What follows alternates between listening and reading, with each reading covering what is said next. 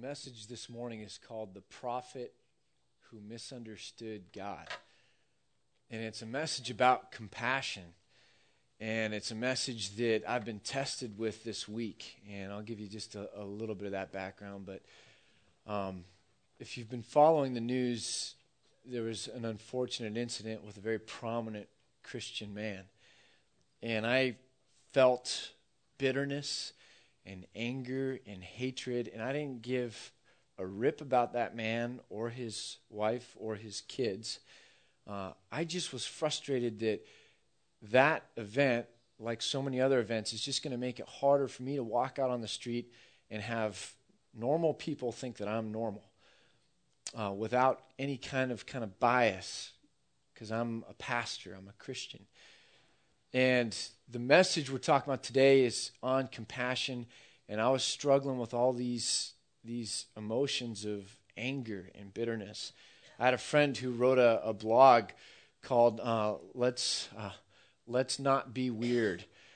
And Ben's over in Portland, and he was sitting with some of his classmates, and they had just been witnessed to, and it wasn't a thing where some Christians really took into account that these were people they were talking to. They just kind of had an agenda and just blitzed up on them, and it didn't go well. And so Ben is sitting there hearing this conversation, and he finally says, I'm a Christian, and this is why I'm a Christian, and no, that's not the right picture that you're getting.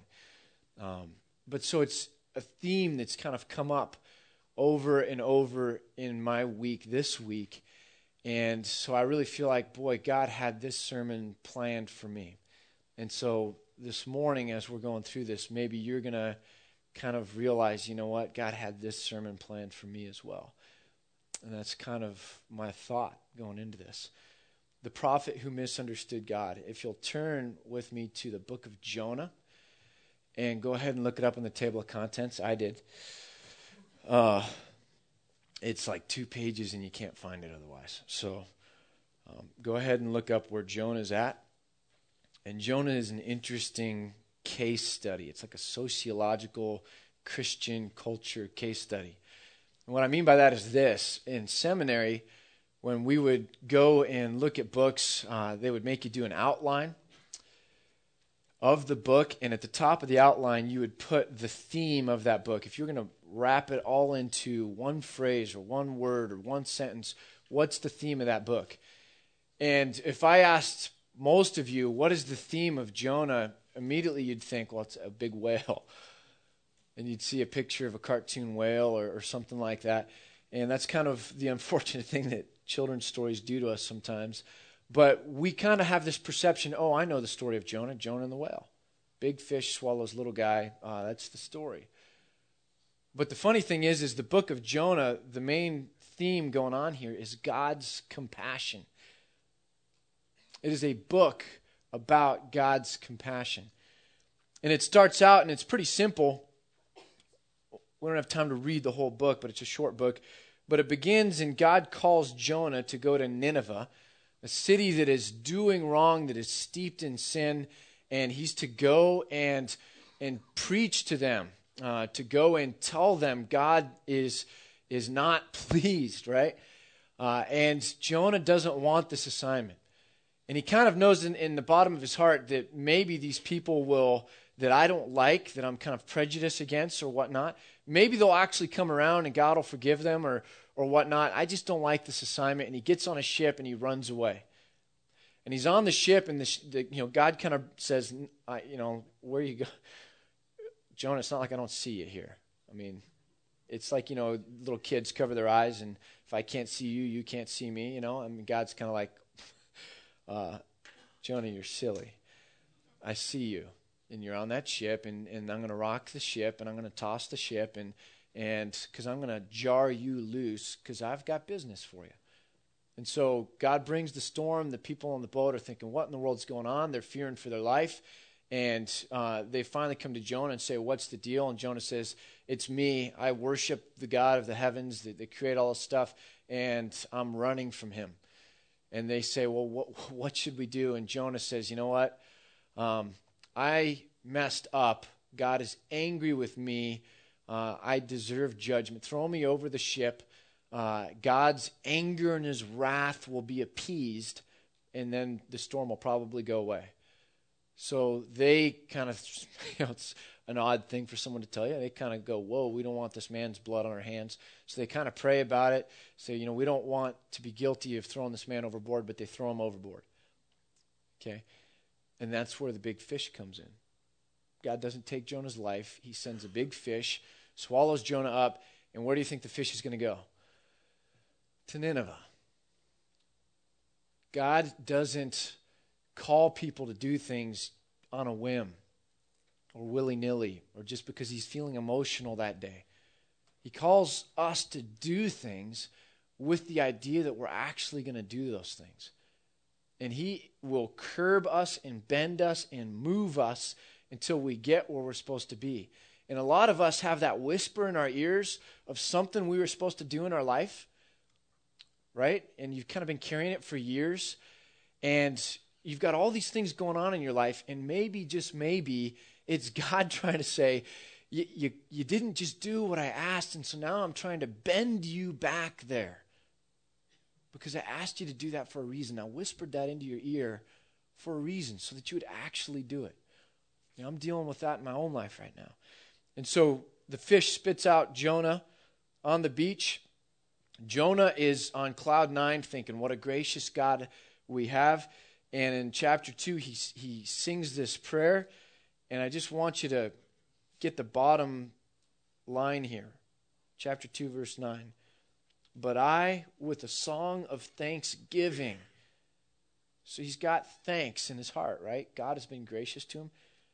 I, with a song of thanksgiving, will sacrifice to you. What I have vowed, I will make good. Salvation comes from the Lord. So he's in this fish. He's being taken to Nineveh. He gets spit out. And what's going on in his heart is rejoicing. He's been redeemed. He's been saved.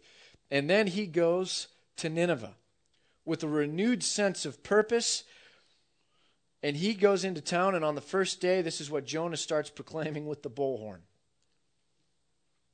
40 more days, and Nineveh will be overturned. You guys got 40 days, and then you're going to be flattened. The wrath of God is going to come upon you.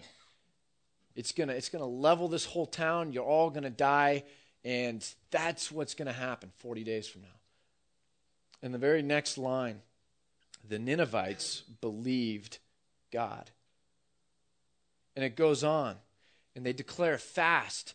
And they begin to repent and say, wow, you know what? They realize what they've done. And they start looking to God and saying, we're sorry. And if you can find it in you, God, to relent, to forgive us, to turn away your anger, we realize we're wrong. And then chapter 3, verse 10. When God saw what they did and how they turned from their evil ways, he had compassion and did not bring upon them the destruction that he had threatened. Okay, so now here's where it gets really interesting. Chapter 4, the last chapter. But Jonah was greatly displeased and became angry. Jonah has a different set of things going on in his heart than God. Do you see that? God relents, has compassion, but Jonah, so God's over here now, but Jonah's going to be over here, somewhere else. And he is greatly displeased, and he became angry. Who do you think he's angry with? He's angry with God. And here's why he's angry. He prays to the Lord, "O Lord, is this not what I said when I was still at home? That is why I was so quick to flee to Tarshish.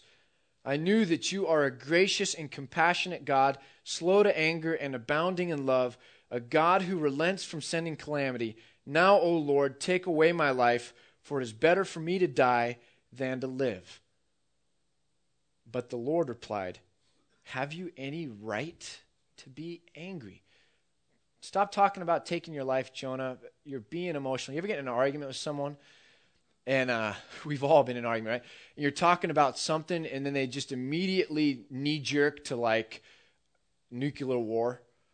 You always, no, I don't always, you are 100% responsible. Well, I've seen very few things in life that are 100% zero. It's probably closer to the middle. Or forget it all, I quit. Grab the marbles and start to leave, right? I mean, when there's a disagreement, we're basically all immature people. And what happens is we want to just quit, run from it. Not deal with it, not analyze, not meditate, not reflect. We just want to blah. And so Jonah says, just take my life. I don't like this anymore. This isn't fun anymore. I want it to be over. Let's let it stop.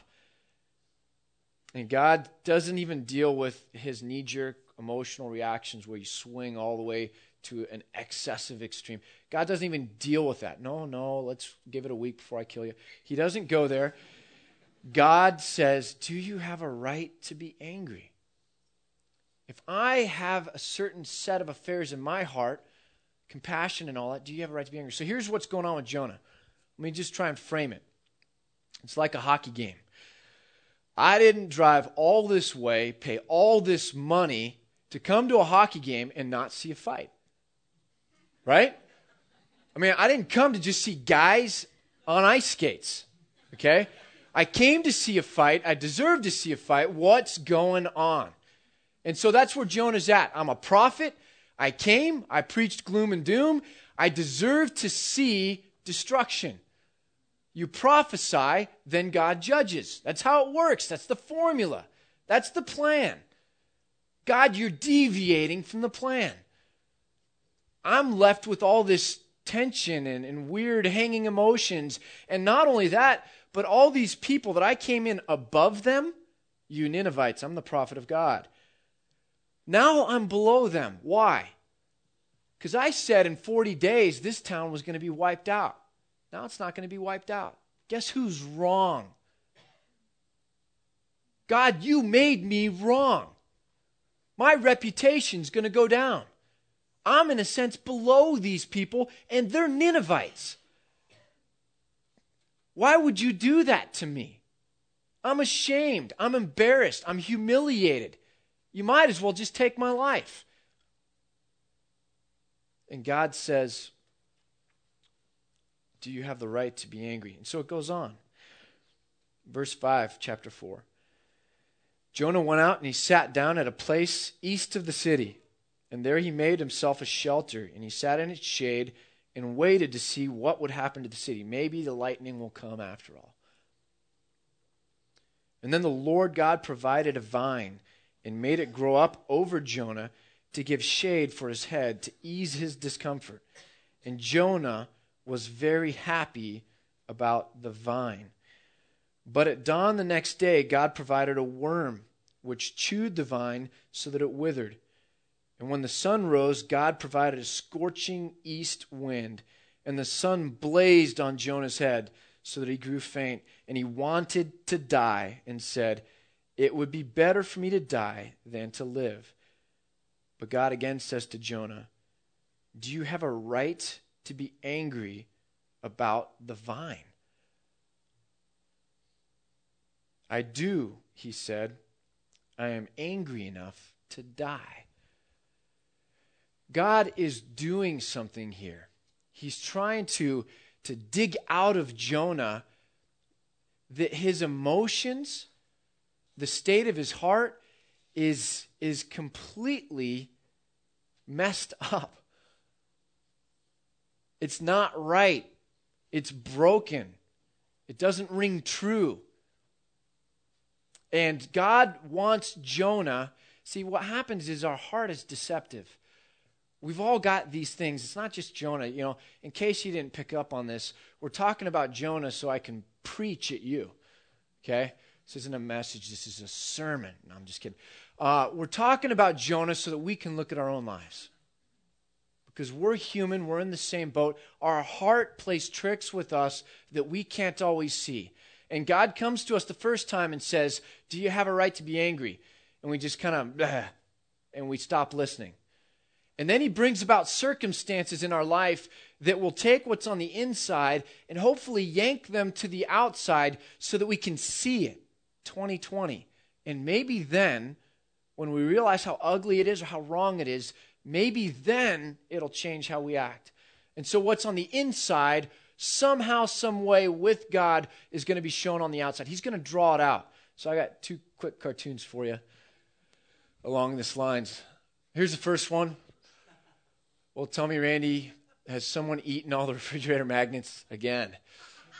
And the dog's stuck to the refrigerator here. And what's really funny about this is there's a middle schooler that's going to go home and try that. What's on the inside is going to show. Here's the next one. Have a seat, Kermit. I'm about to tell you something that might come as a big shock. Sooner or later, what's on the inside is going to come out, and we're going to see it for what it is on the outside. And that's what God is doing with Jonah here. He's trying to show him, he's giving him an object lesson, and Jonah still doesn't get it and says, I'm angry enough to die. And then God says to him, and try to understand the emotional state God is in right now as he's trying to get it through to Jonah, what's really going on with Jonah's heart. Just put yourself in God's shoes if you can, and think of just how perplexed and frustrated and disappointed God must be. And God says this, you've been concerned about this vine, this plant, though you did not tend it or make it grow. It sprang up overnight and it died overnight. But Nineveh has more than 120,000 people who cannot tell their right hand from their left, and it's got many cattle as well. If I judged them, all of that would be wiped out. That's kind of what he's kind of bringing into this. Should I not be concerned about that great city? End of the book of Jonah. There's somebody in your life right now, or a political party in your life right now, or a group in your life right now, or a family in your life right now, or a co-employee in your life right now, and you have hatred or bitterness or anger or pride. And what God is saying is you go out and you like your car. I like my car, sweet sound system. I like the landscaping around Bend. It brings me pleasure. I enjoy that. I look fondly upon that. I enjoy the rainbow that God put in the sky over this place this morning. I don't know if you guys saw that. And so I take these inanimate objects to a certain degree, these things that weren't made in the image of God, and I look on them favorably, and yet I will look at this person at work or this person in my life or this person that's gossiping about me, and I will want only God's judgment for those people. I will in my heart not want there to be blessings in that person's life. I don't want them to get a promotion. I don't want them to get what's good and what's right. I don't want that girl or that guy to get a good husband or a good wife. I want them to suffer. I don't want them to be exalted or lifted up or blessed. I don't want them to be graced by God. Yet these other things, like plants, I'm okay with those.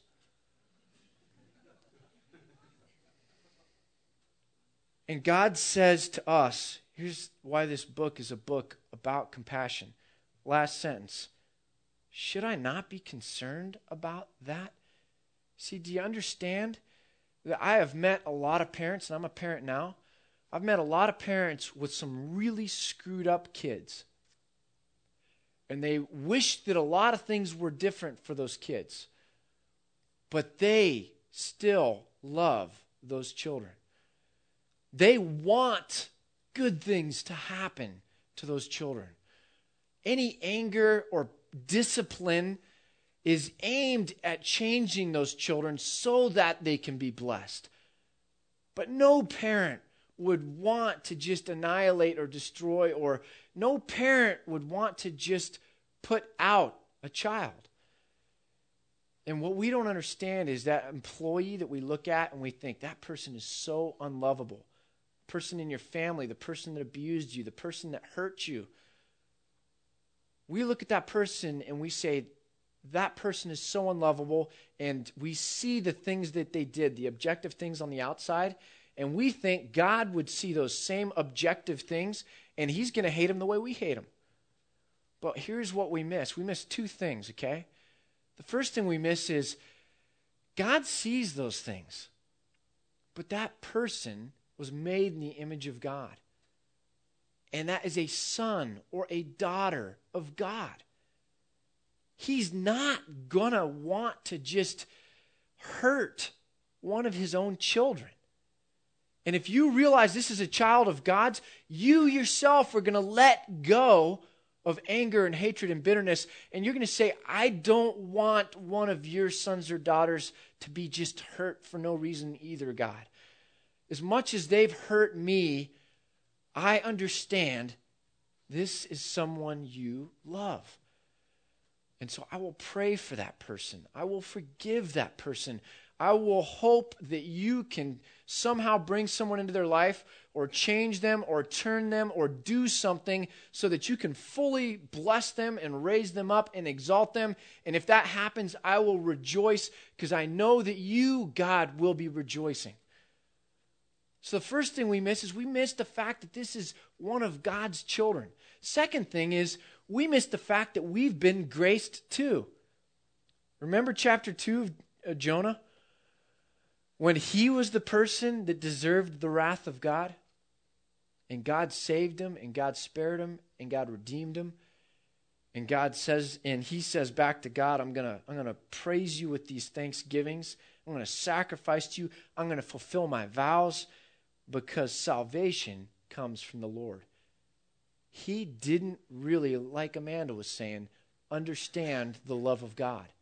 If he had have really understood salvation, that Jonah himself, that he didn't deserve it, then he wouldn't have been so disappointed when God graced other people that didn't deserve it.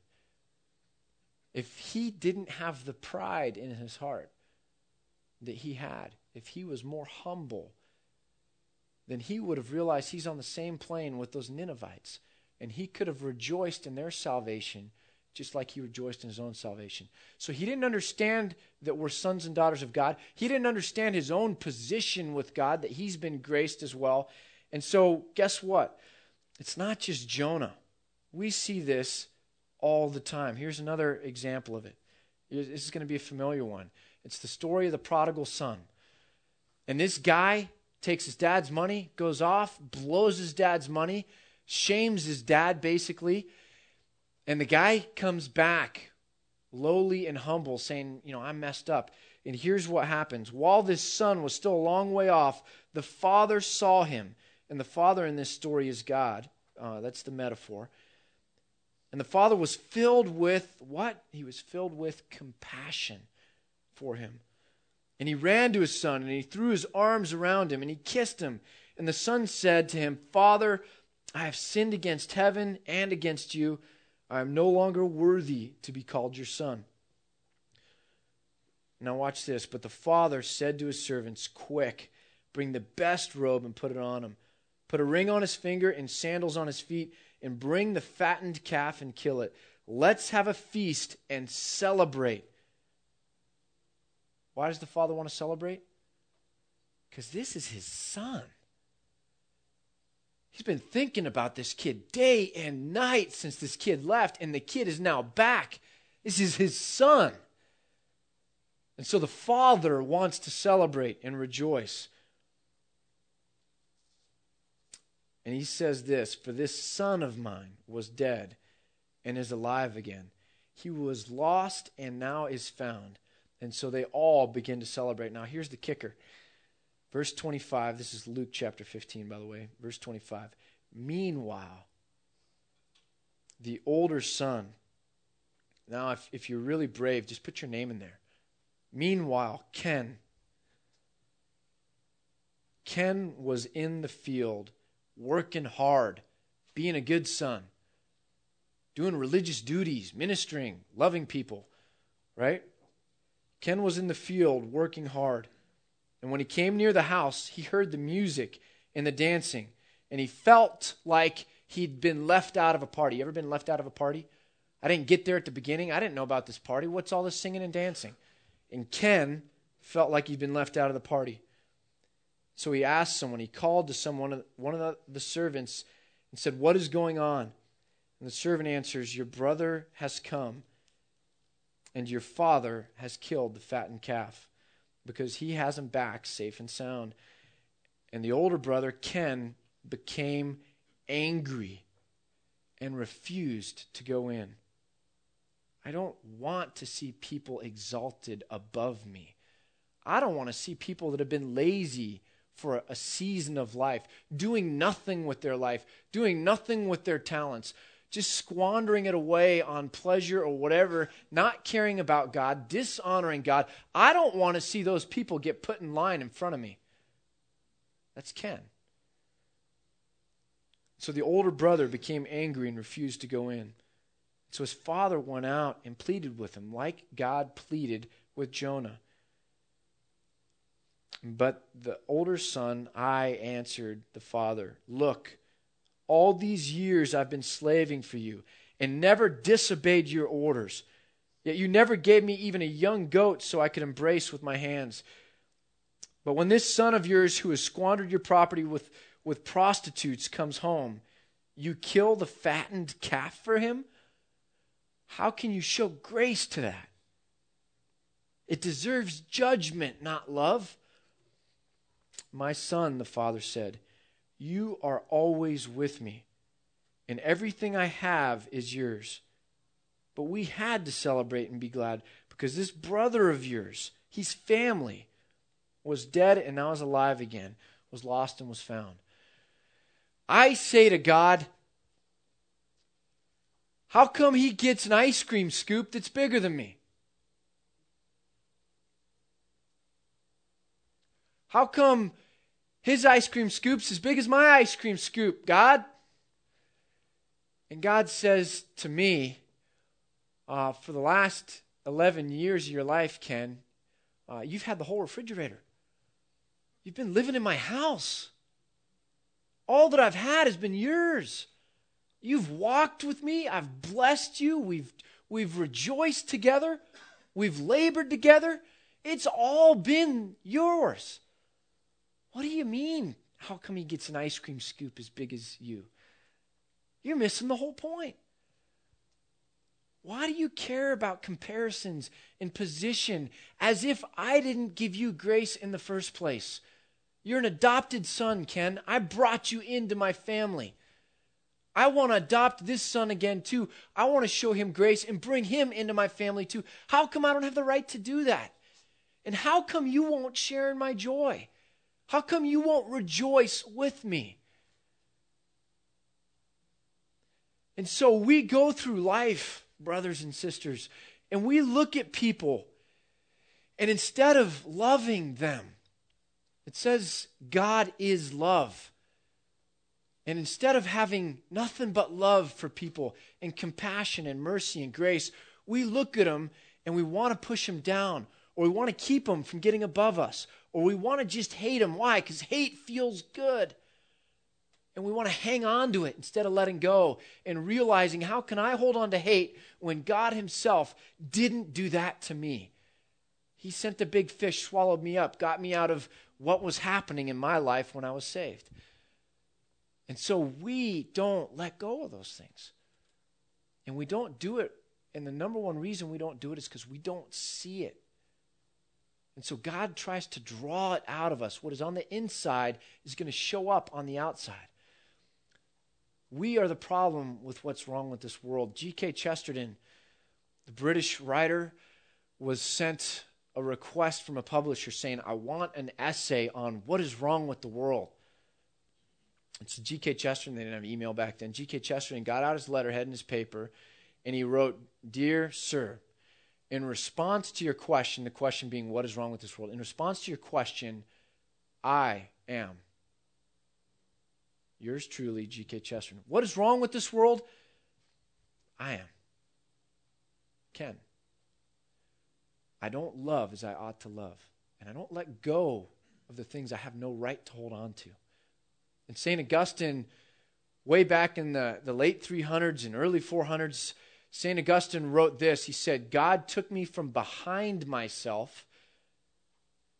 So my heart was behind me where I couldn't see it, right? God took me from behind myself and put me in front of myself, and that has made all the difference. I was able to see my heart, what is going on, and realize it needs to be changed, and realize it needs to be fixed, and realize that there's things I need to lay down. That God is asking me questions about the things in my mind and my heart right now. When you go get alone with God or pray to God, or even when you're driving through the stereo, he's trying to get to you, and he's saying, why are you angry?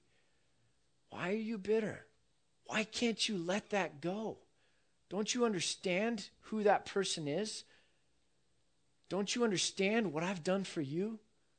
Don't you understand that you're guilty of the same things you're accusing that person of? Humble yourself. Humble yourself, and let me bless you all the more. God loves humble people because humble people have soft enough hearts for God to mold and to shape. They're not rigid. They're not suffering from pride, which is all about comparisons and winning and losing. They have soft hearts. Here's what a humble person's willing to do. We all want to draw a line in the sand and say the bad people are over there and the good people are over here. We want to draw a line in the sand and say the difference between good and evil is that's the evil, this is the good. Bad guys, good guys. We all struggle with wanting to draw the line there. And what God is trying to show us is the line between good and evil goes right here. Goes right down the center of your heart.